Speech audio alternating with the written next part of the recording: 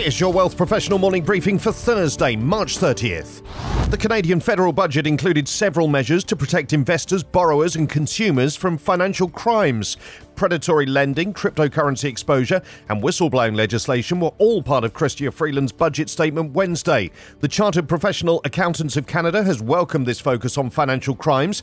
It highlights some key proposals in the budget, including criminal code changes to lower the current criminal rate of interest from the equivalent of 47% APR to 35% and adjusting the exemption for payday lenders to cap the cost of borrowing at $14 per $100. Enhanced protections for cryptocurrency users, including a requirement for financial institutions and pension funds to disclose their exposure to crypto markets, and whistleblowing protections for employees who report information to FinTrack. Specifically on this last point, the CPA says that more needs to be done to strengthen the effectiveness of Canada's anti-money laundering regime. WP has more budget reaction to come. The government's focus on financial crimes comes as TransUnion Canada reports a surge in digital fraud attempts in recent years. In a new report, it reveals that the number of digital transactions originating in Canada more than doubled, and the percentage of suspected digital fraud attempts has increased. Globally, such attempts have increased by 80% from 2019 to 2022, compared to 189% for digital transactions originating in Canada during that time.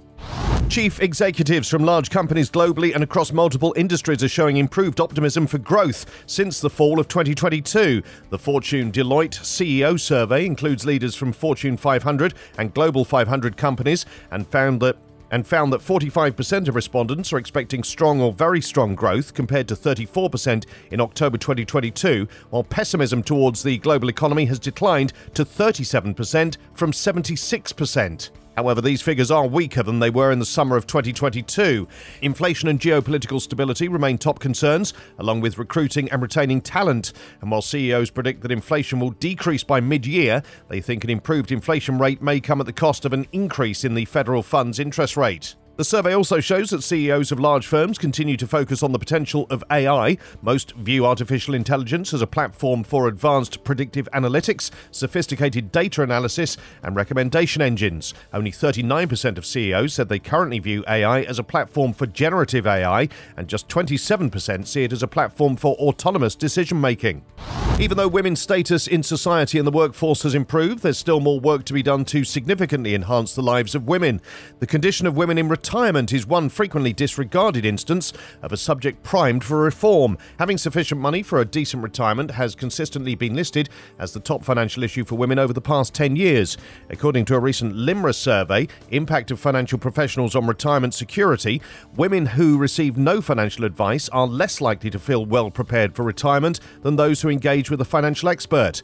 The study also reveals that 40% of women who work with financial professionals feel ready for retirement, compared to 27% of those who don't. Additionally, 53% who engage with a financial advisor will finish retirement planning tasks, including estimating the amount of assets and investments they'll need in retirement, as opposed to 44% who are unadvised. Prime Minister Justin Trudeau's plan to add billions of dollars in new annual spending has some economists worried that Canada is at risk of racking up unsustainable debt, especially if economic growth comes in worse than expected.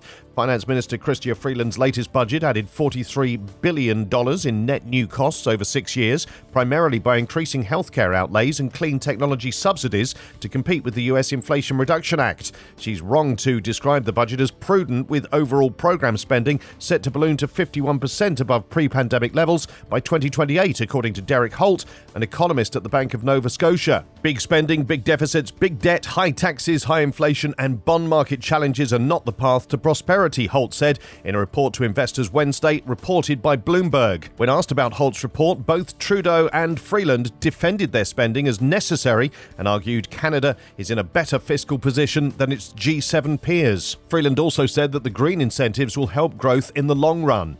These stories in full at WealthProfessional.ca and in our newsletters, plus advisors hail the budget's ESG incentives and changes to the business transfer framework. Bitcoin skyrockets 5% in 24 hours after a major dip, and retail investors want change, but only 40% have attended AGMs.